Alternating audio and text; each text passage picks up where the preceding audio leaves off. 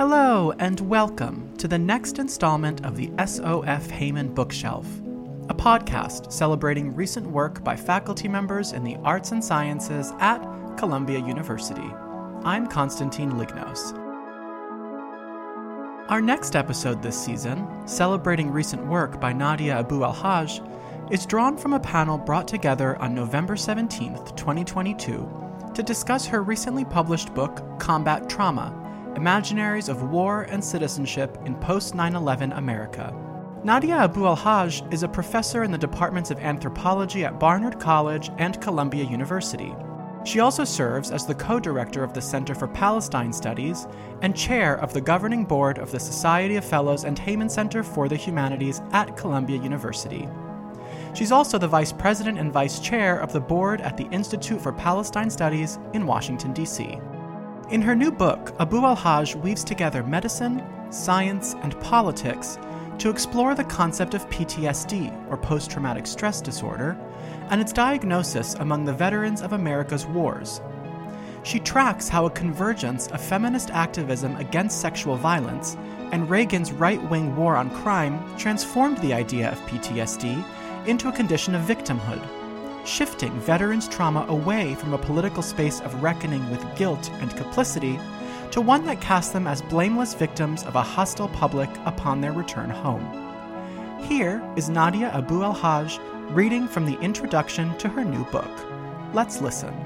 The national conversation about the post-9/11 wars, such as it is, has been mediated to a great extent through representations of the psychic life of the American soldier come veteran. The starting point for this book is to ask, with what consequence? What does war appear to be when it is discussed, represented, and grasped primarily through the lens of the soldier now home, living with PTSD, at risk of suicide, or grappling with moral injury? And what might be the crucial political conversations that, simply in failing to appear, are excluded from public debate and consciousness when so much of the focus is on the trauma suffered by American troops? By exploring the figure of the traumatized soldier in public culture, I aim to destabilize received truths about America's post-9/11 wars among liberals and conservatives alike. What if the truth is that the wars have been, in fact, ubiquitous in American consciousness, but appear through the figure of the soldier rather than the actual conduct of war on the ground and the subjects and forms of life that he has put in harm's way? What if the ceaseless demand for public recognition of and improved care for the traumatized soldier is not an unequivocal ethical good, as it might seem to be when measured against the supposed neglect and warehousing of veterans in the aftermath of the American war in Vietnam? What if this incessant demand that attention be paid, that we must do a better job of recognizing and caring for the troops,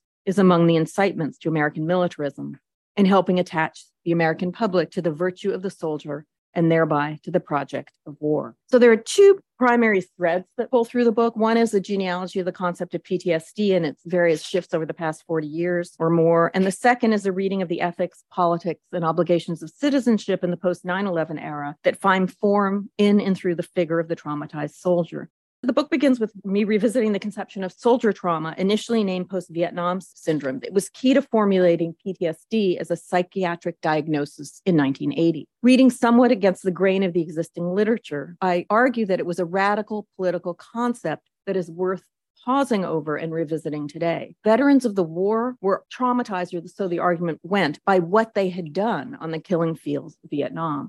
That is, they were traumatized by having perpetrated atrocities, and healing the self and repairing the world, that is, in anti-war politics, were understood to be cut from the same cloth. In the 1980s, there was a shift to understanding PTSD as what has come to be known as a condition of victimhood. That is, the trauma subject was a victim, not an author of violence. And that shift was born of the convergence of various political projects, conservative and progressive, which I could talk about in more detail, but I won't go into now. But basically, there was a convergence between a kind of white anti-crime movement and a feminist activist politics defending women and girls who had been victims of sexual assault. By the end of the 1980s, PTSD no longer had room, at least not officially or formally, for perpetrator trauma. Post 9/11, we see shifts again. Not all trauma subjects are victims of violence. Soldiers are often traumatized by having killed, destroyed villages, or witnessed such destruction. DoD and VA clinicians argue, and existing clinical models don't treat that kind of trauma very well. Recognizing the trauma of being an agent of violence here, however, is not a political critique in contrast to what it was during the American war in Vietnam. In its starkest terms, the argument goes, killing is what a soldier is trained to do. He is being injured by doing his job. Treating trauma is now just one more link in the institutional edifice of making war. So what might any of this have to do with the ethics, politics, and obligations of citizenship? The final chapters of the book explore contexts in which the traumatized soldier and the figure of the traumatized soldier, often referred to as the morally injured soldier, appears in American society writ large. I look at this industry or institutions of care, churches and charities and other NGOs who engage and treat veterans suffering trauma or moral injury. And for example, they reframe their suffering as born of the perception of having sinned or as born of encounters with radical evil. A lot of this is very Christian theological in its foundation. And I look at a public discourse about soldiers, so-called civilians, which I'll come back to, and the civil-military divide that is argued to cleave the nation in two, a discourse that calls upon civilians to reach across that divide, listen to, and care for those who have returned from war. And I'm going to just read again very briefly from this. I start with the words of philosopher Nancy Sherman, who teaches at Georgetown, who's written about both the civil-military divide and moral injury.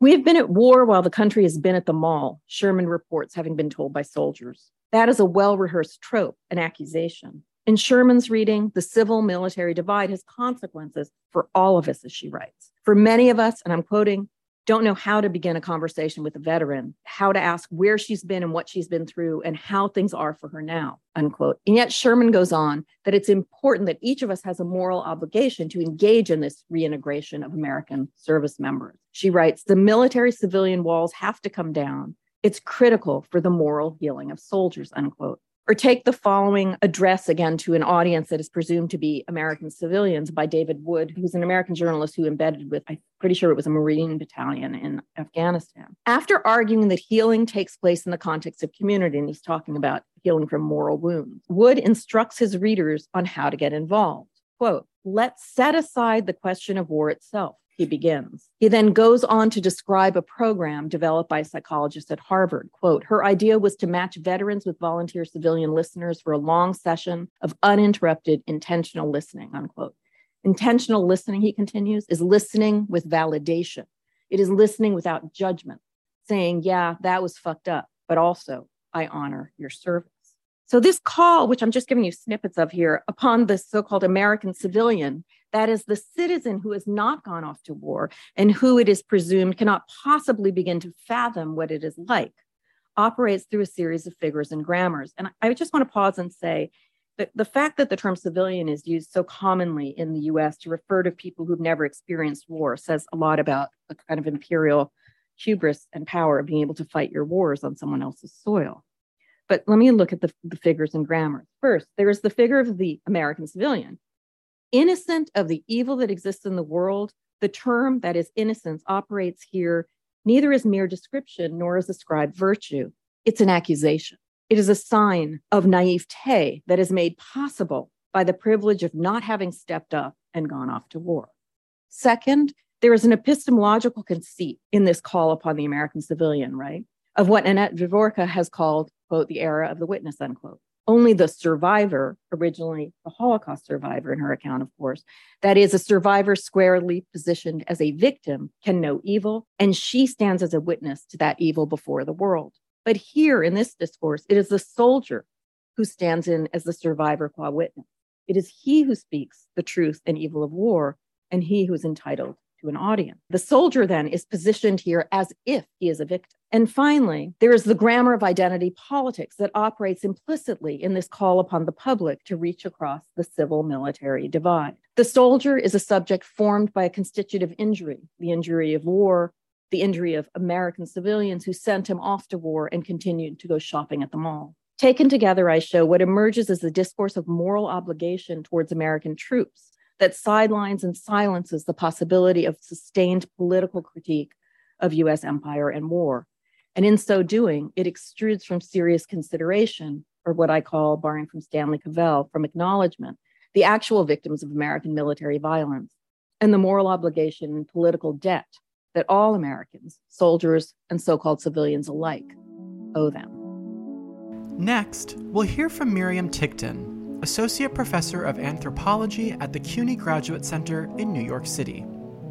From 2016 to 2018, Miriam Tickton was the Chair of Anthropology at the New School for Social Research. Prior to that, she was the co-director of the Zolberg Institute on Migration and Mobility, and before that, the Director of Gender Studies. She received her PhD in anthropology at Stanford University and the School for Advanced Studies in the Social Sciences in Paris, France, and an MA in English Literature from Oxford as a Rhodes Scholar. She was also a fellow in the Society of Fellows at Columbia University. Let's listen to Miriam Tickton. Near the end of the book, in a sentence buried at the end of the page, Nadia writes, Stacy Pearsall, a combat photographer in Iraq, reports being unable to get herself to say, and I quote, that Iraq was not worth it, because then I would be diminishing the sacrifices my friends made on the battlefield, end of quote. But, says Nadia, I have no problem saying it. It was not worth it. So this is an incredibly difficult thing to say publicly, almost impossible, as the book demonstrates. American soldiers and their wars have become sacred. The book is about precisely this, how U.S. militarism and imperialism have become untouchable, uncritiquable. The book tells the story of how wars and soldiers have become protected and depoliticized. So while the title is Combat Trauma, the book is about trauma and PTSD only insofar as it tracks how this category and medical diagnosis has helped to take away the possibility of an anti-imperial and anti-militaristic politics. So there are other books that track the genealogy of the category itself, but Nadia's book is really about how militarism has been depoliticized by way of trauma. So it's about militarism more than it is about trauma. So she gives us a fascinating and skillfully researched account of how PTSD, as both a medical and political category, has been transformed into a diagnosis that renders soldiers and armies untouchable. That is, after the Vietnam War, a diagnosis of PTSD was treated by anti-war protests. That is, healing was seen to be about changing the politics. But since the 1980s, and especially after 9/11, PTSD has worked to cleave off the harm soldiers do from responsibility and critique, turning it into a moral question rather than a political one. This is a fascinating and twisted story. For instance, she tells how the victims' rights movements, which is kind of a white dominance, white supremacist-inspired movement supported by Nixon and Reagan, how these came together with a second wave feminists who were arguing for the recognition of innocent victims of rape and sexual assault. And together they created PTSD as a category of only victims, not perpetrators. So there's so many compelling parts to the book. The idea is of moral injury, moral repair, for instance. But in the time that I have, I want to pull out the two themes that I see as guiding the book. Ultimately, I really do think this book is about American innocence and how it gets established and maintained in the contemporary era. I mean, to be sure, there are books about how American innocence is established, recovered after the Civil War and into Reconstruction. But this is about American innocence now. Nadia tracks several moments in the establishment of innocence, and I want to point to how they do different and sometimes contradictory work, yet ultimately come together to establish a lack of culpability. So I want to think with you more closely about how this process works. So on the one hand, innocence works as a form of contagion. Actually, it gets transmitted to others. Those around innocence become innocent. On the other, it works as a form of containment. The guilt is contained so the majority can stay innocent. So more specifically, Nadia explains the creation of the category of innocent victim in the victims' rights movements, where, as I just mentioned, white folks who were resentful of the gains of the civil rights movement came together to claim that they were victims of street crime, working as strange bedfellows with feminists interested in establishing the legal innocence of those subject to sexual assault. Nadia points to the iconic figure in bringing these all together, this kind of strange group of people. It's the innocent girl child. So kind of radical or second wave feminists use the child subject to incest by her father to convince the public that victims of sexual assault suffered psychological harm. This was central to establishing the innocence of the victim full stop and establishing the victim as the subject of trauma. I'm suggesting that this innocence associated with the child ended up working like a form, again, of contagion. Those associated with it, around it, close to it, in collaboration with it, were rendered innocent too. So women victims of rape, but also white victims, again, of street crime, who all came together under the category of trauma as victims of trauma. Trauma served as the umbrella category for innocence. So if innocence here works by way of contagion, later in the book, Nadia tells us about the innocent civilian and how this category is juxtaposed against the soldier who may not be innocent, but is still always a victim. So here, innocence works to contain harm, but most importantly, it contains the enactment of responsibility.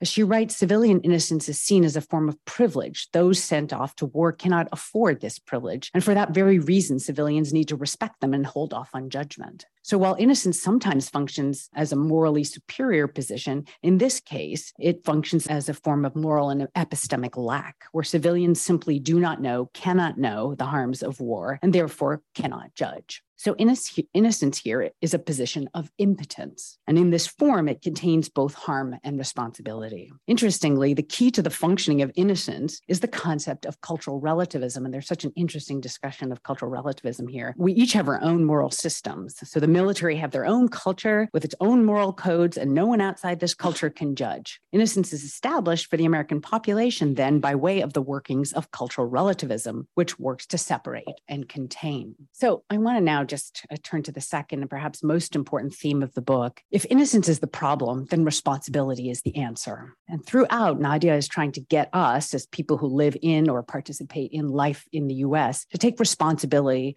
for US imperialism and militarism. She moves from thinking about the individual and collective responsibility of soldiers who kill, maim, torture, and so on, and how they're absolved of political responsibility by way of biomedicine. She tracks this and all the way to collective responsibility as articulated in particular by Hannah Arendt. This is really the crux of the matter. Nadia works to create space for us to articulate our own disagreement, for us to make this a political problem, our political problem again, not a moral one. Healing from trauma, as she continually shows us, is about political healing, involves changing the politics that creates this condition. It involves, in Arendt's words, caring for the world, which is both a political act and also an imaginative one. So I'd love to push here on where Nadia ends on the imaginative part of what this process might look like. Projects of reparations and repair are two ways that people have been thinking about collective responsibility in other contexts. So what shape might collective responsibility for U.S. militarism take? There are other positions available by which to think about relations of power and questions of justice that center collective responsibility. And these include, for instance, the idea of implication. And this is kind of Rothberg I'm thinking of. We're implicated in the system, even if differently so. What networks are we implicated? What activities do we participate in, even indirectly, that perpetuate this system? There's the idea of structural beneficiaries. I'm thinking of Bruce Robbins here. That is, even if one did not create the system, certain people benefit from it now and inherit the advantages. They're also perpetuators, distinguished from perpetrators, and accomplices, or people who are complicit. They're descendants. These are all jumping off positions to think about how to enact collective, albeit differentiated responsibility in the face of the enduring systems of violence, oppression, and inequality that militarism creates. So I wonder if you might elaborate a bit on this. The very particular way in which I've been thinking with Arendt's notion that politics is about the possibility to think from someone else's point of view, which is not literally that I can inhabit your experience. Right? I mean, the reality is we can't inhabit anybody else's experiences. I'm not sure why soldiers' experiences are the one dividing line, but that she's not calling upon you to inhabit someone. She's calling on you to make that imaginative leap, to try to imagine the world from someone else's perspective. And what I'm really trying to suggest there is that we refuse the assumption and the, in fact, statement that we cannot imagine. We cannot critique because we cannot put ourselves in that position. But somehow the soldier can imagine the civilian as they're critiquing the civilian, right? And part of that question of imagination is just the question of what does it mean to take this experience of violence, which isn't just horror when it comes to the soldier, it's also sublime. I mean, there's a lot going on here that isn't just about horror. And part of that requires saying that the U.S. is an incredibly not violent society. I mean, let's just start with violence. The idea that the so-called American civilian has no access to violence is absurd. And then the question becomes, well, where do you draw is there something about war violence, which is entirely seen from the soldier's point of view, that is such a breaking point, you can't imagine a continuity? And there is, of course, some pushback against that. I think that would be the beginning point of a different kind of politics, because it would require one not to let the soldier, whether as figure or a person, dominate this conversation and to open up the possibility of an actual political, as you say, I mean, you put it much more bluntly than I do, and I think, well, that we're depoliticizing war and military, that one can't allow that happen in the name of a kind of moral good. Next, we'll hear from Thomas Dodman, assistant professor of French at Columbia University. His first book, What Nostalgia Was, War, Empire, and the Time of a Deadly Emotion, explores how people once died of nostalgia in order to tell a larger story about social transformation and alienation in the 18th and 19th centuries. He also co-edits the French journal Sensibilité, Histoire, Critique et Sciences Sociales, and serves on the editorial board of Critical Historical Studies. Here is Thomas Dodman. I'm going to focus on two things that I found particularly compelling and that lead to questions or desires for you to develop this a little bit. I was really struck by the nation that used sort of kind of unintended consequences, or the funny kind of way in which social forces come together, mesh, and produce unintended consequences. The way in which you describe the 80s conservative turn and how it manages to funnel together and put on the same plane both the traumatized soldier, a self-traumatized perpetrator, together with the victim of rape, who is not a perpetrator, but ends up being on the same playing field, all of this in a rightward drift towards being tough on crime. In other words, how progressive and critical endeavors get recuperated for an apolitical ethics of care. Now, this made me wonder why in the latter part of the book, you decide to focus very much on combat trauma and soldiers, therefore sort of abstracting, I felt, a little bit from the more general talk of the empire of trauma, of the way in which our whole society is full of examples of trauma at this point and examples of victimhood or people who lay claim to victimhood. And so it felt to me that there was an attempt to isolate the case of the military, whereas your analysis up until that point had shown just how the different sort of social realms and different factors could come together to change course of things. I was wondering just if you could tell us a little bit about your thoughts about our culture of victimhood today, as some people might put it. I'm being a little bit provocative here too, but is there a way in which we can relate this book to that? The second question is about the historicity of war trauma, of the invisible wounds of war, which predate the discovery of trauma in the late 19th century, but that have always evolved in relation to the very forms of military organizations and the forms of combat itself. The classical example being shell shock. In the First World War, it was called shell shock because people associated it to the barrages of shells and the explosions and the commotion that it might cause. You do a bit of that with reference to these new forever wars with recurring tours of duty, a smaller army, and how this might weigh on the way in which we think of combat trauma today. You do a sort of what I would call a larger social grounding with regard to questions of this now being a volunteer armed force as opposed to an army of conscripts or with a draft in a context of commercialized medical care, neoliberal turn in so many ways of moral humanitarianism, but also of sort of increasingly outsourced and subcontracted wars and their references to that. And all of this ties to questions of citizenship, right? Or what citizenship might mean today. Now, that's interesting to me because the idea of citizenship for a very long time was tied to military conscription, to the obligation of being a soldier, which is part of the reason why men were full citizens before women in the logic of the time. And so I wanted you to think a little bit more about what is specific about our wars of today. George Mosse wrote a very influential book about the First World War and what he called the myth of the war generation, whereby the memory of the First World War and also a little bit before that, the Napoleonic Wars, you could say, was preserved as a pristine memory of the sacrifice of these men that erased the violence so as to forge the myth of a nation and the myth of sort of camaraderie of a band of brothers, so to say, which then led to the problems of the 1930s because of the brutalization of these soldiers that didn't get glorified. And so there we have a history of how war and military service feeds into forms of citizenship, of male citizenship in particular, and in a way de-exceptionalizes what's happening today because the French memorialized their war dead. They didn't care much about the German war dead. And I mean, every village in France has a war monument with the list of its war dead, but not the German dead.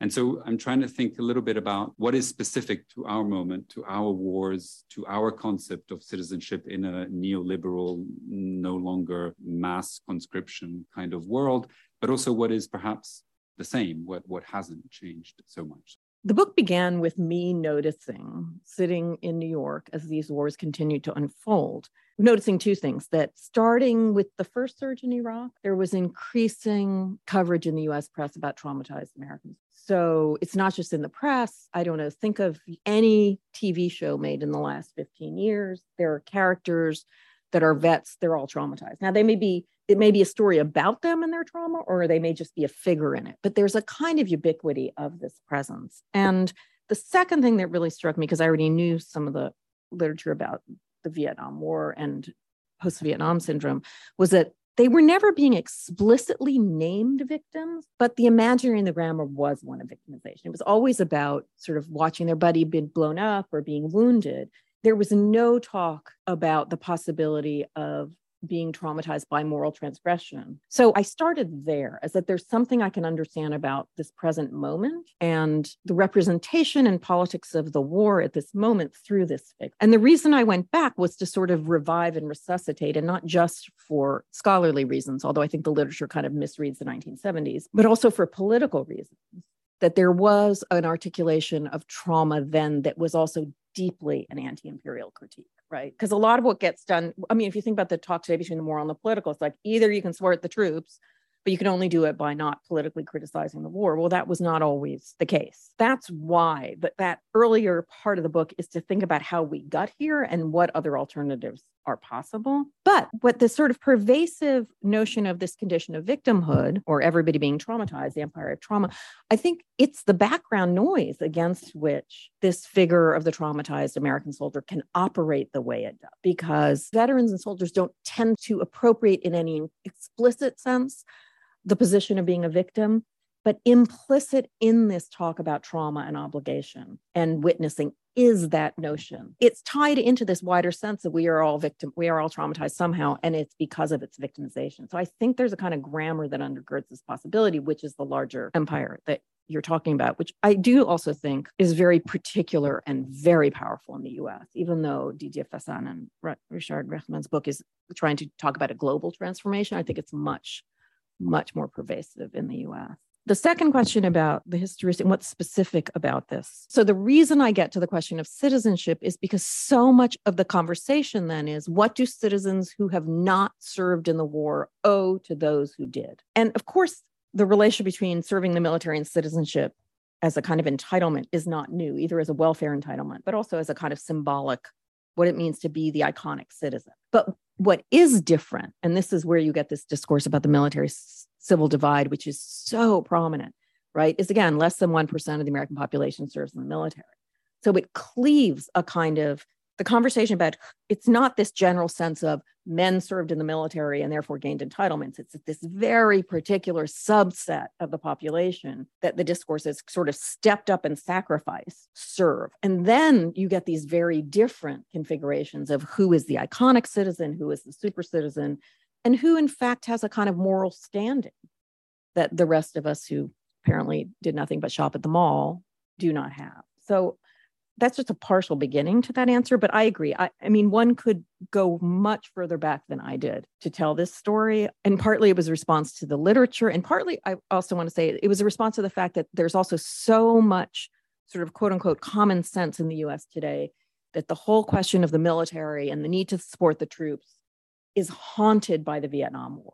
It's haunted by the way soldiers were treated during the Vietnam War. And part of what I argue in the second chapter is haunting is not what's going on. It was a conservative reconstruction that rewrote the role of soldiers and veterans who were themselves, there was a lot of fragging. People were being killed. There was political opposition both within the military and within veteran communities that we do not see in any equivalent way today. So that's the other reason. And that is all the time we have for today. I want to thank Nadia Abu El-Haj and all of the panelists who were present at the event.